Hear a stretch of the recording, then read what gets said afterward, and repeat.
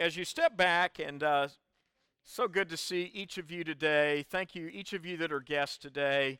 We are so blessed by our guests to be here together, and very special blessing to welcome Mrs. Bernie McCullough today from Western Pennsylvania. Would you just wave at us there and welcome Bernie today, being a part of this time together. Thank you so much.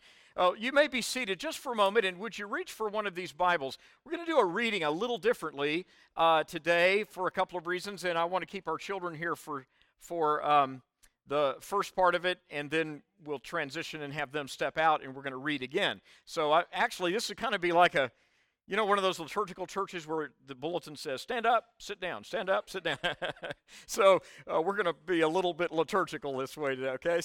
But what I'll ask you to do first is find Isaiah chapter 44, and it's on page 835 in the Bibles in the pews, and then we're going to be moving to Colossians for our reading.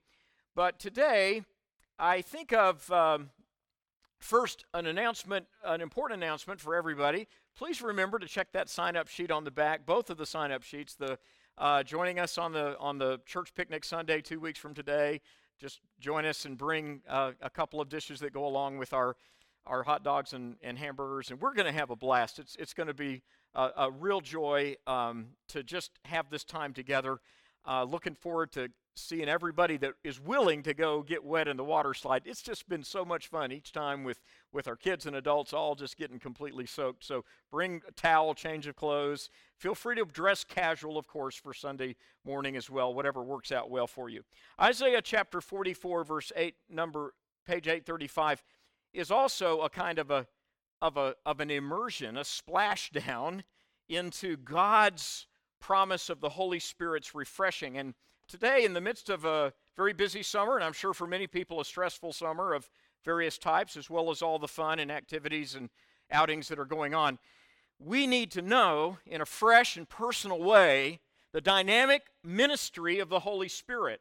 Jesus promised the disciples, it's necessary for you that I go away. And if you had been, can you imagine if you'd been in person with Jesus for months, in the case of most of those disciples, almost 3 years, and he says, it's necessary for you that I leave you. Wow, that would be a hard thing to absorb, wouldn't it? And then he goes on that night before he was betrayed and scourged and crucified, and then he says, I'm going to send the Holy Spirit. I'm going to send the Paraclete, and he'll come alongside you and he'll be with you. Well, in every way, the Holy Spirit's ministry for us today, we must grasp anew. He is here. He's here. And Isaiah 44 gives a kind of an immersion, a splashdown into one of the prophesied purposes of the Paraclete. And that is to know, listen, that there's never a day in your life that you cannot find the wondrous refreshing of the Holy Spirit. Doesn't mean every question's answered. It doesn't mean every hurt is healed. It doesn't mean every disappointment vanishes. But the Holy Spirit's presence encircles and envelops us. So I want to ask you to hear that and read it. And I love for our boys and girls to be reading aloud the Word of God with us. This is a lesser-known section. So I want our boys and girls to stand with us, and moms and dads and everybody. Let's stand and read Isaiah 44, verses 1 through 6, as a foreshadowing, Old Testament foreshadowing, of what Jesus promised the Paraclete would do. That is, bringing, in verse 3, floods of water upon your soul. So we read the whole context, verses 1 to 6. Let's read aloud together Isaiah 44. Yet, hear now, O Jacob, my servant, and Israel, whom I have chosen. Thus says the Lord who made you and formed you from the womb, who will help you. Fear not, O Jacob, my servant, and you, Jeshurun, whom I have chosen. For I will pour water on him who is thirsty, and floods on the dry ground. I will pour my spirit on your descendants, and my blessing on your offspring. They will spring up among the grass, like willows by the watercourses. One will say, I am the Lord's. Another will call himself by the name of Jacob. Another will write with his hand the Lord's, and name himself by the name of Israel. Thus says the Lord, the King of Israel, and his Redeemer, the Lord of hosts, I am the first, and I am the last. Besides me, there is no God. Back up for a moment before we dismiss our children, and notice that this promise of verse 3 is a pouring of an abundance of water on those that are thirsty. In each place where it speaks of the identification with Israel and Jacob, that's prophetic of the new Israel, of what God has sent through Christ to bring us into that full covenant promise. So there's a sense in which it's prophesying and predicting what it means to be born again by trusting in Christ, that you could say, I am the Lord's. I belong to Him. Christ is my Redeemer. And concluding in that 6th verse with the Lord declaring, there is no other. I am the true and living God, Father, Son, and Holy Spirit. So in that 3rd verse, receive anew today. I believe it's very vital that we do this. It's vital that we do this as a church body. Lord, your Holy Spirit brings a refreshing no human words could ever bring, no human touch could ever bring, no human experience could ever bring. It is your promise, the Paraclete, when Jesus said, it's expedient for you that I go away, for then in that due time, in that hour of His resurrection glory, breathing upon the apostles and saying, receive ye the Holy Spirit. So Lord, today, bring to every heart anew afresh the dynamic reality of that Isaiah 44:3, I will pour water upon him that is thirsty, and floods upon the dry ground. And it's from this that the dynamic of real growth takes place in every heart. In Jesus' name, amen. Would you put the Bibles down a moment? Let's give God some praise from our hands and our hearts together today. Let's give Him glory and praise. Let's give God glory and praise. Make some noise in the house. Hallelujah. Thank you, Lord. Thank you, Lord. We're grateful to you, Lord. Amen. And our boys and girls, my goodness, you know, it's so close to the heart that boys and girls are receiving what these promises mean. Okay, then I said it's going to second reading. I'm going to keep you on your feet a minute more. Go to Colossians chapter 4, and we're going to read together this very remarkable section that closes the epistle to the Colossians in a fashion that I find especially fascinating in light of what real heart-to-heart companionship as followers of the Lord Jesus Christ can mean for us.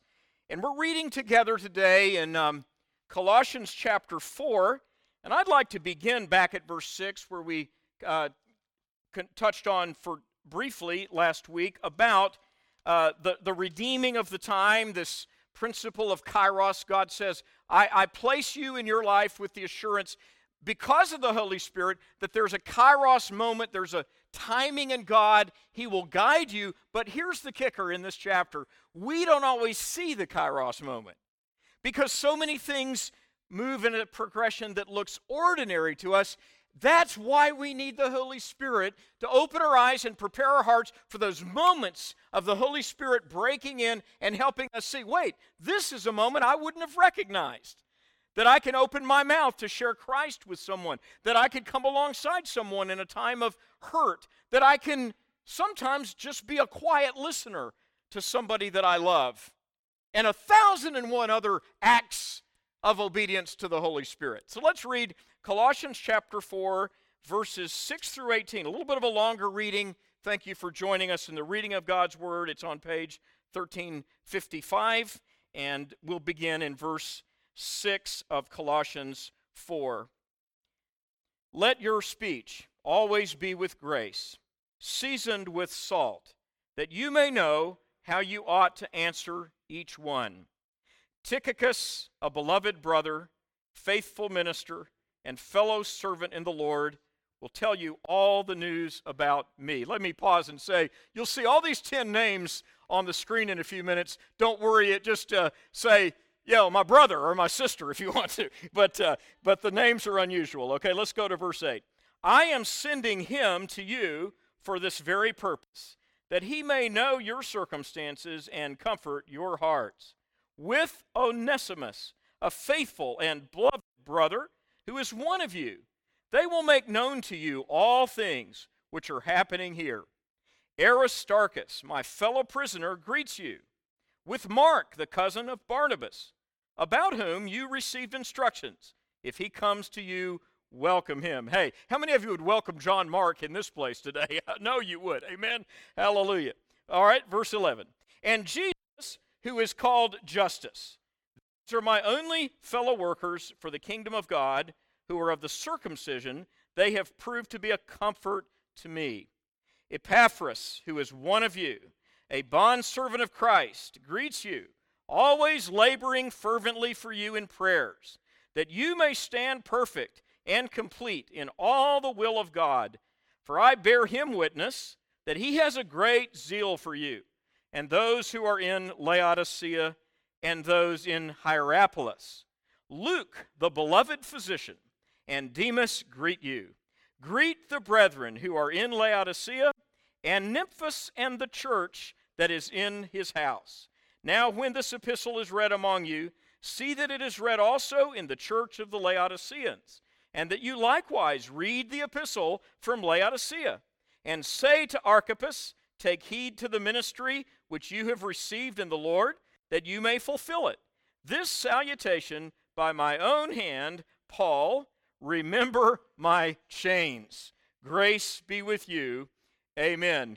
Let's join for thank God for the reading of his word. Father, thank you today. When we hear the word of God in all the varied forms and expressions, even the forms of literature by which you planned to breathe into Scripture your eternal, inerrant plan for the redemptive work of grace in every generation. We ask you to give us a heart to step away from the distractions of our world and to enter into a clear and open-hearted receptivity to the facts that you lay before us.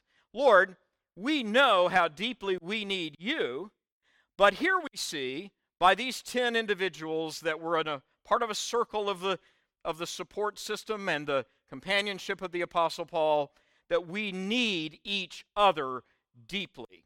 And thank you for this church. Thank you for what it means to have, in the most humblest of expressions, the fact that we walk alongside one another in covenant grace. In the mighty name of Jesus we pray. Amen. Amen. Thank you. You may be seated.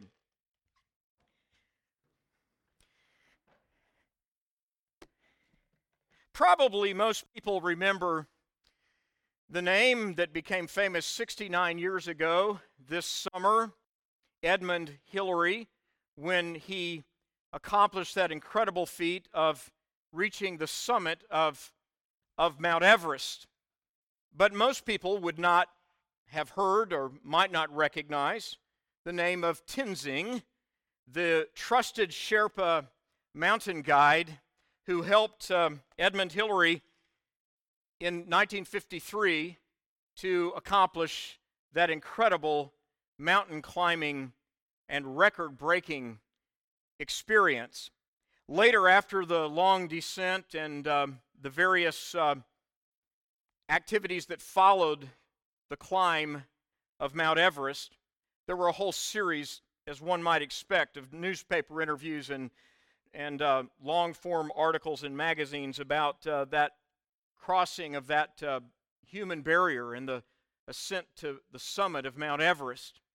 And in those, not only was Hillary interviewed, of course, but some enterprising reporters got a hold of the Sherpa and began to inquire of him, what was it like to be on this expedition with the now famous Edmund Hillary? And one of the reporters asked Tenzing, what was it that made you want to go through all of the training and all of the planning and preparation and the labor and the danger, the risk of working alongside Edmund Hillary?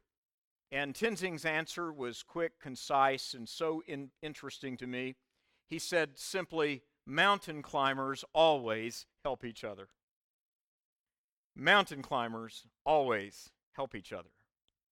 I can imagine that possibly in the section we read together in Colossians 4, that there could be quite a number of these that we're going to look at briefly who would be able to say something similar about the Apostle Paul, and that is the kingdom of God that was alive in their hearts because of the redemptive grace that they'd experienced in Christ Jesus.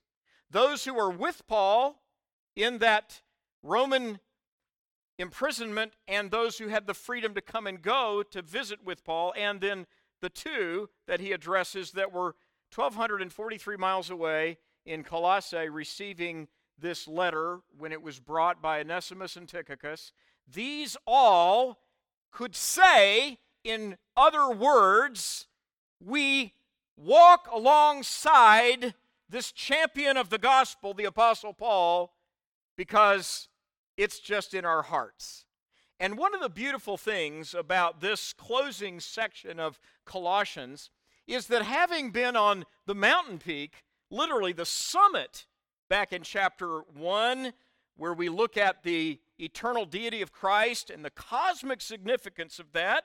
And again, I want you to look in your Bible and go back to that. I hope your Bibles are open today, because I really want you to see this connection, that in your own Bible, when you look at these things, you start to realize, and all of us experience this in different ways, that God has dropped details into Scripture that are, in our first look, sometimes insignificant, and yet they remind us of vital truths that oftentimes we need deeply in our journey in Christ.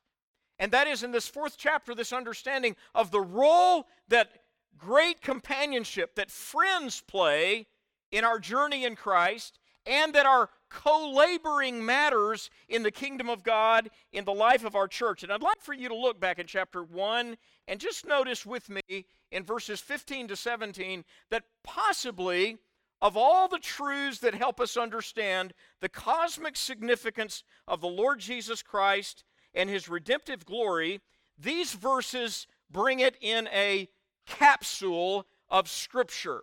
Colossians 1:15, he is the image. Christ, our Redeemer, is the image of the invisible God, the firstborn of all creation. We saw weeks back when we looked at that has to do with the rank and the eternal significance of the deity of Christ in the eternal Godhead, Father, Son, and Holy Spirit. Verse 16, for by him all things were created in heaven and on earth, visible and invisible, whether thrones or dominions or rulers or authorities, all things were created through him and for him. And then finally, verse 17, is the capstone of this for us to understand that Christ, who is before all things, and in him all things hold together. Christ, who is before all things, enters the world as an infinitesimal embryo in the womb of the chosen Virgin Mary, and God, the eternal God, becomes man. Now, we looked at these mountain peak truths, and we explored it some in these snapshots of Colossians, but when we toggle back to chapter 4 and we read these what feel like almost casual expressions and greetings from the Apostle Paul and mentions of various people that help him, we are given here something that for the church today, and I would say particularly for a small congregation like ours, that where we feel challenged by the fact that there are so many ways we want to see our church express a healthy and vibrant sense of closeness and togetherness and fellowship and sharing in the journey in Christ. And yet, because we're fewer in number, it's a little more of a challenge to achieve that than a church of, say, 600 people where you can break out into all these various groups. So we have a particular challenge in our generation of the smaller congregation rising to the challenge of the great truths that God's Word breathes into our lives. Now, I questioned and thought about what are some ways that we might get a handle on this. So what I want to do, as I kind of began last week, but this week I want to focus on two other of these 10 characters, and that is, I want to ask you to think about the whole list. If you were walking through your Bible as we were reading, if you'd had the time or you had your own handy Bible that you mark in, you could have, if you circled these names, you'd find 10 different names that Paul mentions. And the characteristic that I find in common, one thing, they're all very different. That's also like the small church. We're all very different. God has brought this congregation together from many different experiences and many different spiritual backgrounds and many different even parts of the country. And so God always has a purpose. Whether small or large, in congregational life, God always has a purpose of helping us to taste, in principle, the very same truths that we see displayed in Scripture. So one of the things, though they're all very different, is that all 10 of these names are ordinary people who God has placed on an extraordinary mission, and yet, another thing they have in common is that most of them would have had no idea how huge of a kairos moment they were living in. Think about it. When you're receiving this letter, or if you're one of the companions there with Paul, either coming and going to his imprisonment in Rome, or in the case of Aristarchus, a fellow prisoner with him, whichever role you fit there, or a house church leader in Colossae, or a faithful servant laboring in Colossae, the last character in the list, Archippus, where his last parting shot of the closing of this epistle is, tell Archippus to be sure to fulfill his ministry in the Lord. He's reminding him right before he says, grace to you, and remember my chains. His last exhortation is to this guy over there in Colossae, and he's exhorting him, keep on keeping on. How many of you know God would say that to many of us in our congregational life, and in our kingdom walk, and in our walk with Christ? But here I want to focus for a moment on the commonality of these 10, okay? And let me give you a little textual note that's of interest that I think, because I've included this in the list, and that is the mention of Nympha in this list is quite interesting in verse 15, because we read the older version, the New King James, that translates it as his house. The scholarship is quite intriguing, and I actually went into this in some depth because I'm very interested to see how the new modern translations arrive at the fact that Nympha is actually a woman, it's not a man. And if you read ESV and NIV, you'll see that reflected. Nympha and the church that is in her house. So, being that the case, it's quite interesting. It all hinges on, I won't bore you with the details, but it's quite interesting. It all hinges on what scribes in 3rd and 4th century copies of Scripture dealt with a tiny punctuation mark. If you mark the name one way, it would be male. If you mark it the other way, it's female. But then the use of the pronouns along with it show that the more likely translation actually is that Nympha is a woman. Now, I'm not going to get off on that whole rabbit trail except to say it's quite interesting to me that in this 10 names, we have 9 men and 1 woman mentioned. I believe the scholarship supports that. And whether it does or not, these 10, the key that is absolutely interesting is that they are ordinary. Would you shout the word ordinary? Danny Bell, who I don't remember her last name, Danny Bell, the famous singer in the 1970s, the sister of Andre Crouch, wrote this wonderful song. It's one of my favorite songs in 1977. It's still one of my favorite songs. And Danny Bell wrote this wonderful song where she said, ordinary people, God uses ordinary people. He chooses people just like you and me who are willing to do as He commands. Yes, He uses people, ordinary people, for His purpose. And then she uses the example in the bridge of just like the little lad who gave Jesus all he had. Out of the fish and the loaves of bread, a great multitude was fed. Well, just like him, what you have may not seem much, but when you yield it to the touch of the Master's loving hand, then you'll understand that your life will never be the same. Ordinary people on an extraordinary mission for God, and that's true of Nympha and the church in her house. That's true of Archippus exhorted in Colossae by an epistle that was carried across land and sea for 1,243 miles to reach him from the pen of the Apostle Paul in prison in Rome to say, Archippus, keep on keeping on. Press on. Fulfill your ministry. Don't lose heart. Be who God called you to be.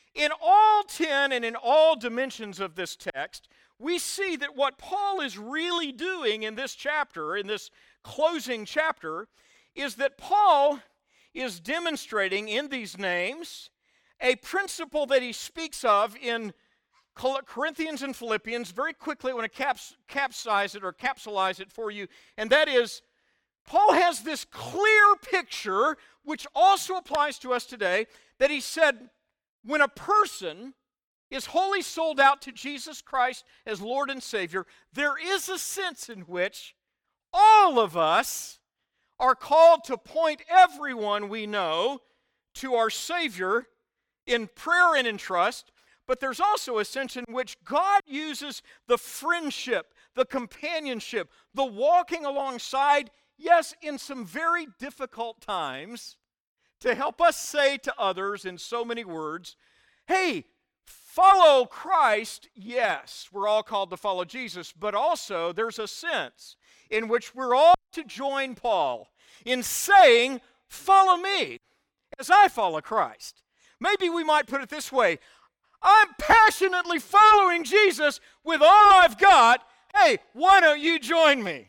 Let's follow him together. You know, that's really what this church is all about.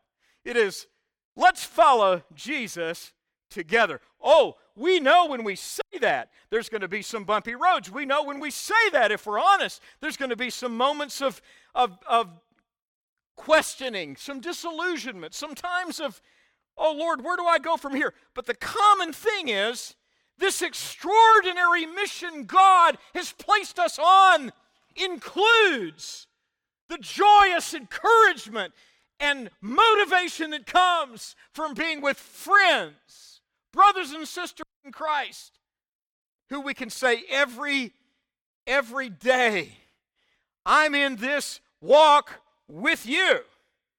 Paul put it a different way in Philippians 4:9 when he said, do those things which you have learned and received and heard and seen in me, and the God of peace will be with you. And the reason I highlighted that word learned is it's striking to me that Paul uses a verb in that text that is the exact same verb as Jesus uses in the Great Commission when he says, make disciples of all nations. Paul uses the same root verb in that text in Philippians 4:9. The things that you have been discipled in. We share, in other words, we share a wonderful discipleship calling, and because all of these ordinary people often have no idea how significant their role may be, they can't see the kairos moment, then sure, there are times when you're in the midst of something and you get discouraged and God brings a brother or sister along in Christ, or several, or we gather around one another to pray, and the Holy Spirit pours that water on that dry ground. And he lifts your heart. And you understand something so interesting about this cast of characters around the Apostle Paul is that none of them could have understood at that moment how significant simple steps of obedience would be. They couldn't see it until the light of history shines upon it.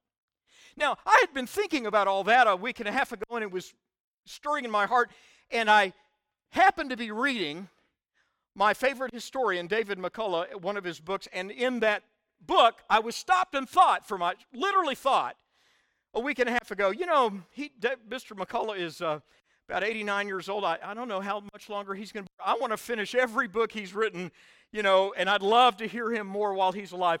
And then last Sunday, David McCullough passed away. And I thought it was so striking. And I wanted to bring you just a quick quote from Mr. McCullough because it's so relevant to this very text in that these individuals could never have dreamed the role God had intended them to play on the stage. And David McCullough had said something that struck me, and it's the reason I give you this quote, that after an assignment he took on in the mid-1970s about a writing for a journal, he suddenly realized that he wanted every person to know who follows any kind of history he writes. He said that one of the things we learn is that nothing before us had the extent to which the littly known events of a given time and people who are not in the headlines can never know what that's going to mean in the long run. So he said it's of utmost importance, I believe, to convey the sense. This is so cool. Before this text on the screen, he said this. I want to convey the sense that the things need not have happened as they did. Life in other times past was never on a track any more than it is now or ever will be. The past, after all, is only, I love this, the past, after all, is only another name for someone else's present. The past is only another name for someone else's present. Now, that's why he made this conclusion. History is a spacious realm. That is, when we look at Paul the Apostle and these 10 people that were closely associated with him, none of them could have understood, but how powerfully the Holy Spirit was working, that actions they took in companionship to the Apostle Paul would have such an impact. So Dr. McCullough said, history is a spacious realm. There should be no walls. The wonder is how often events turn on a single personality or this quality called character. And that is exactly why I think, and I asked you to think about this briefly last week, that there are these two lists of names, this one list of names, there are two types, two categories. One are the two names that are addressed directly in Colossae. Nympha and the church that is in her house, and Archippus, we talked about them. But then there are 8 companions in the list that are in Rome. And in that list, we saw last week that Tychicus and Onesimus were these very close companions of Paul. I think of them as the couriers, the courier and the companion of this letter. And the thing that I take away from those two is that their lives reflect for us something, again, this church needs, and every one of us needs individually, and that is to go the distance in our vital mission. That is, God has given us an incredible task, and that task is as simple as decisions to give the gospel to others lovingly, openly, welcoming people around us with the love of Christ. But then there's 2 others I want to focus on today for a few moments, and those are, out of the list, Aristarchus and Epaphras. And again, I know these names are not familiar, so it sounds like, wow, why are these people important in any way? And you know, if we even ask that question, we're revealing the very reason we need this chapter. Because God has placed people in this church body. I got to thinking, too, about many of the people in this church body who bring such encouragement to me. The personal impact of that is huge. I've got to thinking, and many of you can, of people not in this church, but in other churches, and people you know, and friends in the kingdom. And I know of a friend right now I'm thinking of who has just brought repeatedly in my life over the last 33 years, my friend Austin Montague in Arizona, and sometimes they're watching with us. They could even be today. And Brother Austin and what he's brought into my life has been a permanent bond of friendship that has enriched my life immeasurably. But all of you could say the same. And Aristarchus has a unique role in this chapter, in this light, because Aristarchus has the distinction of being the one in the group that Paul describes as a fellow prisoner. And what's interesting about it is the way that he describes this is that Paul refers to his imprisonment as an imprisonment for the glory of God as a bondservant. And when Paul talked about that, he was reflecting this decision in his own heart that said, I'm not going to take a way of escape. When he chose to appeal to Caesar because of the principle of bringing the gospel to the imperial city, Paul knew he was signing on for a lot of hardship. And he knew, when he talked about his friend Aristarchus, that they were not just prisoners, but a certain type of prisoner. That is, Paul chose an unusual word for prisoner describing Aristarchus, and the word meant war prisoner or prisoner of war. There were 3 times in Paul's life where this guy, Aristarchus, had a big impact on him. First of all, the first time that he's mentioned is in the middle of a riot. In Acts 19, the Apostle Paul has been preaching about the supremacy of Christ, the very truth we've seen in Colossians. And that truth of Christ being preeminent over human rulers and political systems, and that our whole heart allegiance belongs to Jesus, meant that people in Ephesus began bringing to a great bonfire their magical arts and their idolatrous images and all the accoutrements and paraphernalia that went along with various kinds of sexual perversions and occultic practices, and they burned scrolls and paraphernalia in a great fire. And it was spontaneous. The believers began saying, we don't need this anymore. In Christ, there is a kingdom that calls for our total loyalty. And the spontaneous move of God became so great that the silversmiths in the marketplace were the craftsmen that made the idols, began to see their market evaporating. Less and less and less people were interested in coming to pay the price they wanted for their finely crafted idols. And the silversmiths got together and began to protest and began to stir up some of the more hard-edged of the synagogue against Paul, and they created a riot. And in the midst of it, there are these names dropped in. Here's what it says in Ephesians, in Acts chapter 19. Soon the whole city was in an uproar. The people seized Gaius and Aristarchus, Paul's traveling companions, and all of them rushed to the theater together. So here, this first time of Aristarchus alongside Paul is when, can you imagine if you were being beaten up? Senator Rand Paul and his wife Kelly were surrounded by a crowd that was increasingly menacing about 5 years ago, and I heard him tell in detail what happened.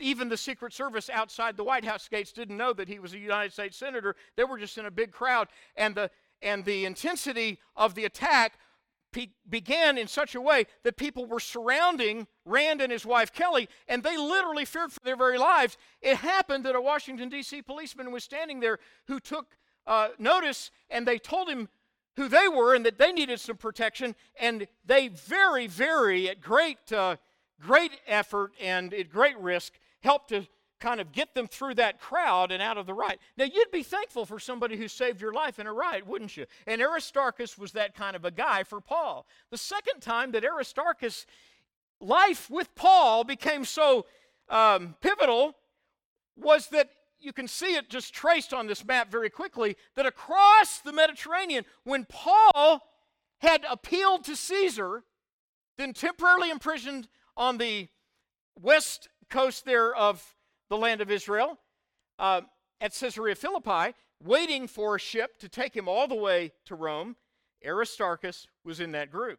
And that entire long red line that makes its way across to stop at Crete, and then when they caught those winds, those favorable winds they thought off the island of Crete, it describes it in Acts 27, and the pilot decided to move on out with the winds and to kind of hug the shore of the island of Crete, and yet then a sudden huge gale force wind started pushing them the wrong way. The ship's captain was not able to overcome the force of that wind, so they chose to just let the wind drive them out to sea. And that was the beginning in Acts 27 of this ship, of this long voyage that ended up, after 14 days, mostly of storm conditions, of that entire ship being broken up into parts, and the refugees landing on the island of Malta, where God used Paul to perform a miracle on a tribal chief's life. But Aristarchus, that guy mentioned in Colossians 4, he was there.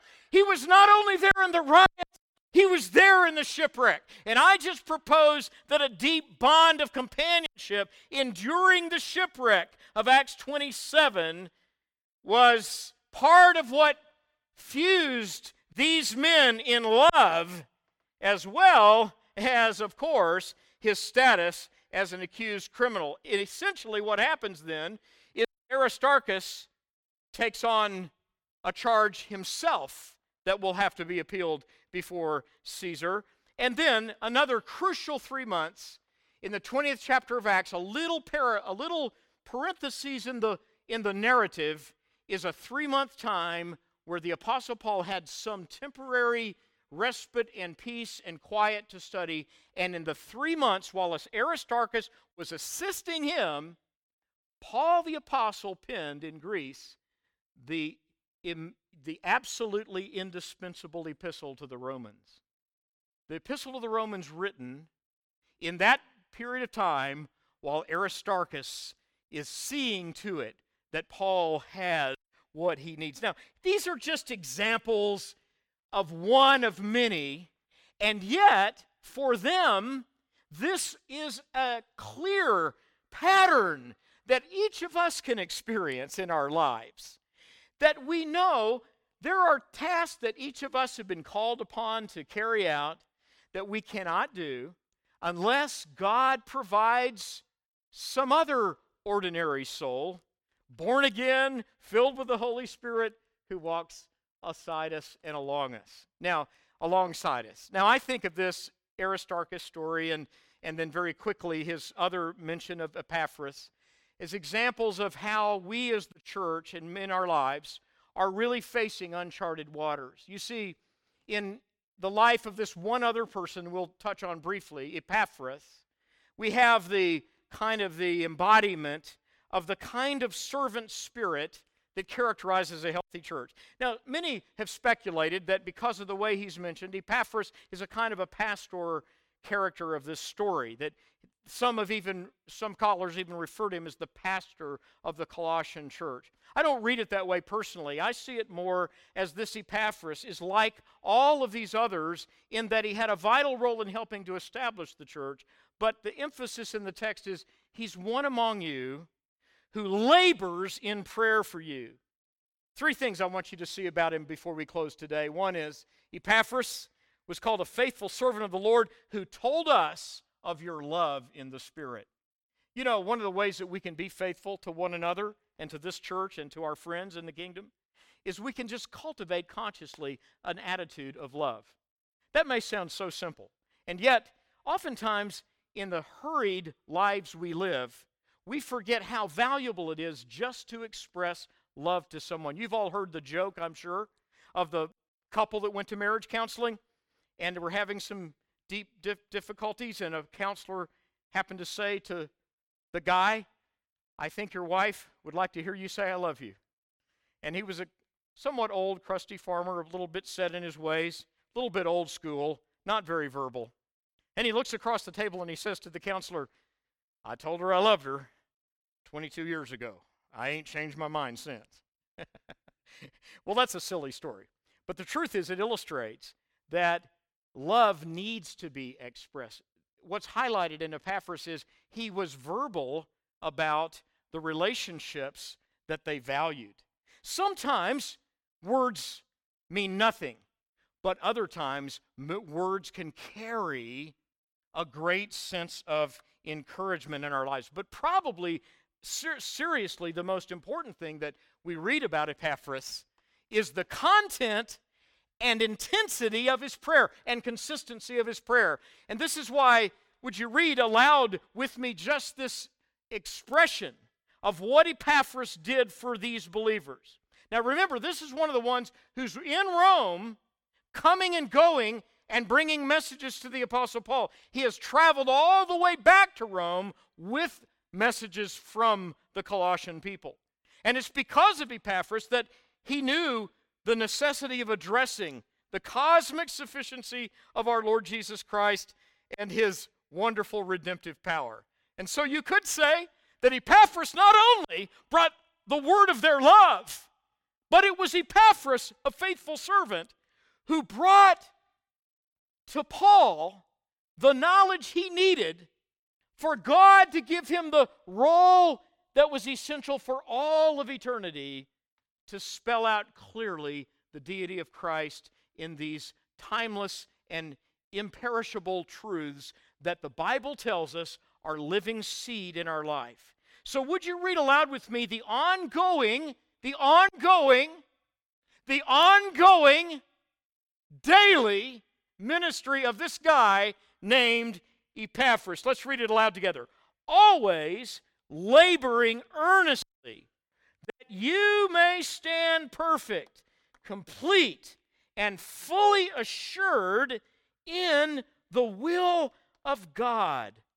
Think of that in all the will of God, prayer is part of the passionate purpose that enables us to express to God those things that we know we're lacking, those things that we know we need more of. And it is indeed at times, as we know, and as Colossians 4:12 tells us, it is indeed a wrestling. Yes, prayer does involve a heart wrestling with the gap between what we know is God's will and the nitty-gritty reality that we face in difficult circumstances. And so if we ask, why the wrestling? Why should we in prayer? What does it mean to wrestle in prayer? It doesn't mean that our human energy has any impact upon God. It's not our human energy. It's not about our energy. It's not about our intensity. No, the wrestling is because God's example in Epaphras shows us that we're not the only ones who wrestle with the gap between what we know is the will of God and what is actually happening. Now, too many people today, when they look at the flaws in churches, and we hear it all the time, the flaws in churches, the flaws in ministry, the things that are wrong, the things that are not right, there's a very great temptation to become cynical and purely critical and simply, in fact, I've met a few people who they think that their critical spirit is a gift of the Spirit. It's not. Criticism is not a gift of the Spirit. A gift of discernment is, but the capacity to just rip things apart and constantly criticize, that's easy stuff. That's low-hanging fruit.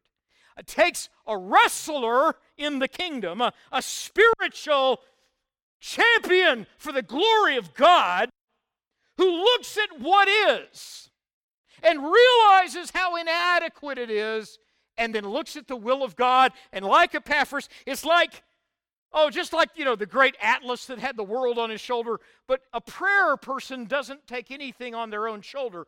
A prayer person is a person who comes before the throne of God and realizes, God, you've given me a high and holy privilege to put into words what I'm wrestling with, what I want to see in my church, what I want to see in my life, what I want to see in my loved ones, what I want to see in my country.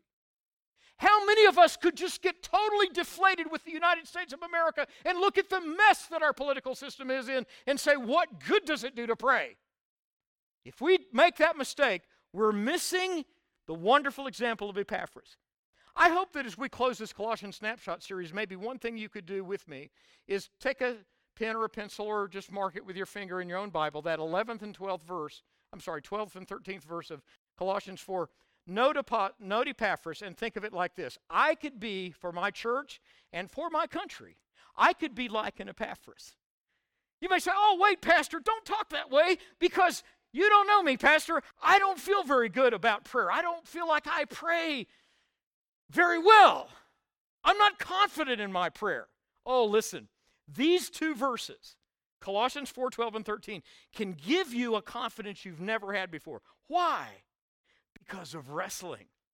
it tells us Epaphras wasn't happy about what he saw either. Epaphras was burdened, but he knew the release, the joy, the blessing of coming before God and saying, Lord, you taught us to pray, thy kingdom come, thy will be done in earth as it is in heaven. And I believe Epaphras, like many of us can do with that Lord's Prayer, he could take those few sparse words that the Lord Jesus gave us in Luke chapter 11 and Matthew 6, and he could use them as a springboard to pray specifically about his country and about his church and about his neighborhood and about his community and about his family. And he can bring those very concise, powerful words of Jesus into manifest, multicolored form by saying, thy kingdom come. Say it with me, could you? Thy kingdom come. Now say those next four words. Thy will be done. Can we do those 7 words aloud together one more time? Thy kingdom come. Thy will be done. When we pray it, like Epaphras, we know there's a gap. We see the gap. Friends, when we pray, thy kingdom come, thy will be done, for the United States of America, we feel like we're standing on the edge of the Grand Canyon looking at a gap, don't we? We say, what a mess the political system is in. We say, what a mess the church is in many cases. And yet God says, be an Epaphras. Be somebody who gets in the middle of that mess and says, thy, help me again, thy kingdom come. Thy will be done. And you, ordinary soul, ordinary people, praying ordinary prayers, because God, in His extraordinary grace, has placed you, like Epaphras, in the gap between the will of God and the nitty-gritty reality on the street. And you stand there and you pray and you believe God. And Paul says, in that 13th verse, Paul goes on and says, I vouch for Epaphras. I vouch for him that he's laboring over you. He's laboring. The word he used is a word that has within it the meaning of a pain that the prayer person enters into. But the beauty is, he doesn't carry that pain because the pain is all given over to Jesus. My prayer in closing this today would be that we could really believe God anew as people of prayer. Invite the example of Epaphras into your life. Many of us have an Aristarchus in our life. Somebody's come along, been with us in very hard times, been with us in trouble, and we've been bonded together. And we're fellow prisoners. And we all need an Epaphras in our life. And the beauty is we can all be an Epaphras. It doesn't take a master's degree in prayer. The master's degree in prayer is talking to the master. Let's pray. Lord, I ask in Jesus' name today that we could step away now from these ordinary people on an extraordinary mission. And we could realize, Lord, what a beautiful thing it is that guys like these, guys like Aristarchus, who was just always there when Paul was in trouble, and became a fellow prisoner himself, a prisoner in this war for the hearts and souls of people. And then, Lord, a guy like Epaphras. And as we close the chapter of Colossians 4, I ask that we could go and think in our own context, our own community, of what it means to be people who see what's wrong.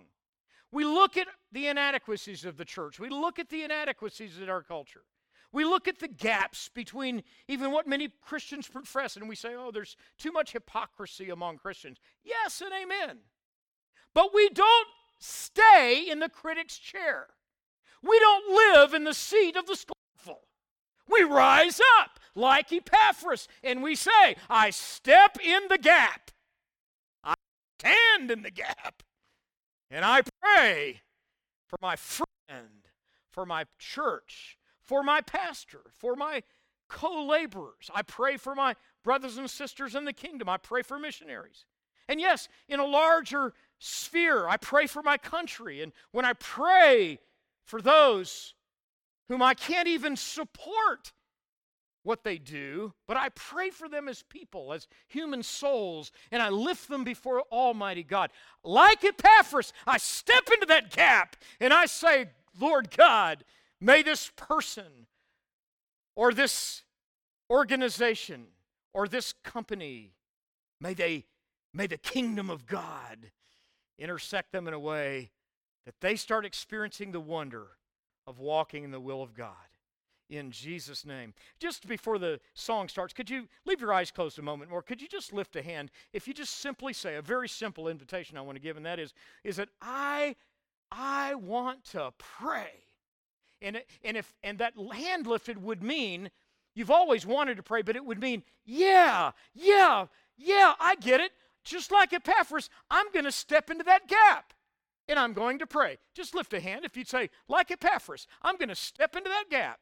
And I'm going to pray. I may not feel competent, but it's not counting on me. Like him, I'm going to step into that gap. Lift that hand once again. Leave it up for a minute. Let's leave it up as a way of saying yes to the Lord. Saying yes.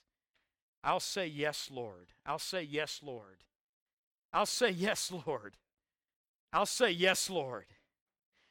Oh, Father, we know you can do mighty things in the hearts of people who simply say, yes, yes, amen.